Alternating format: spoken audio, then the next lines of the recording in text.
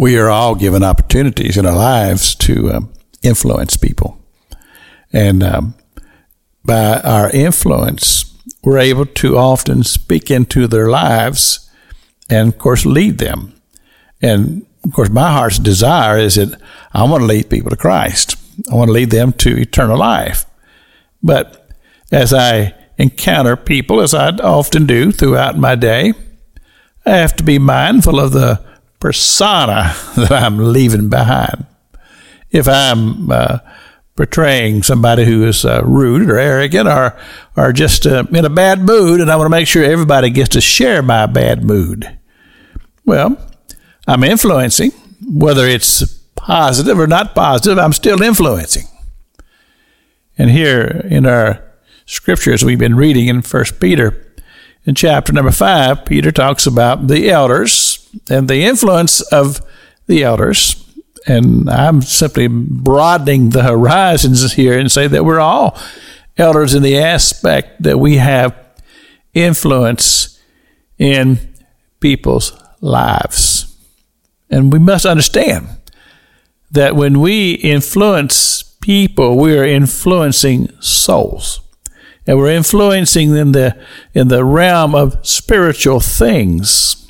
And the impact that we have in their lives could be very, very serious as far as eternal destination.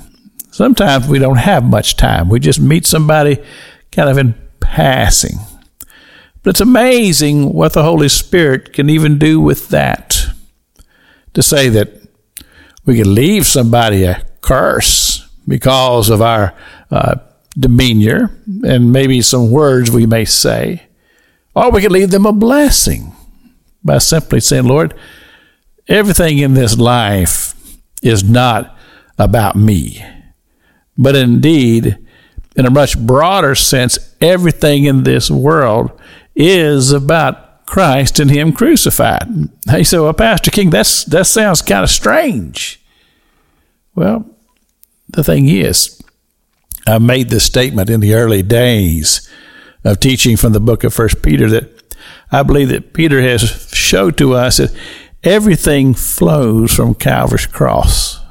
Because there at Calvary's cross, Jesus said, Father, forgive them, for they know not what they do. And He's making the path for every man, woman, and child to experience His forgiveness, grace, eternal life. So as I say, everything flows from Calvary's cross, and we who are messengers of the gospel have these great opportunities to share this blessed message with whoever we are encounter.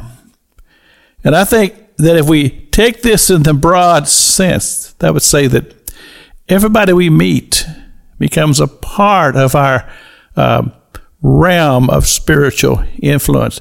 Maybe we only had that for just a brief moment. But what did we do with that brief moment? And to what priority would we place that human soul that we just met as far as kingdom work is concerned? This is Pastor Jack King with the gospel on the radio broadcast.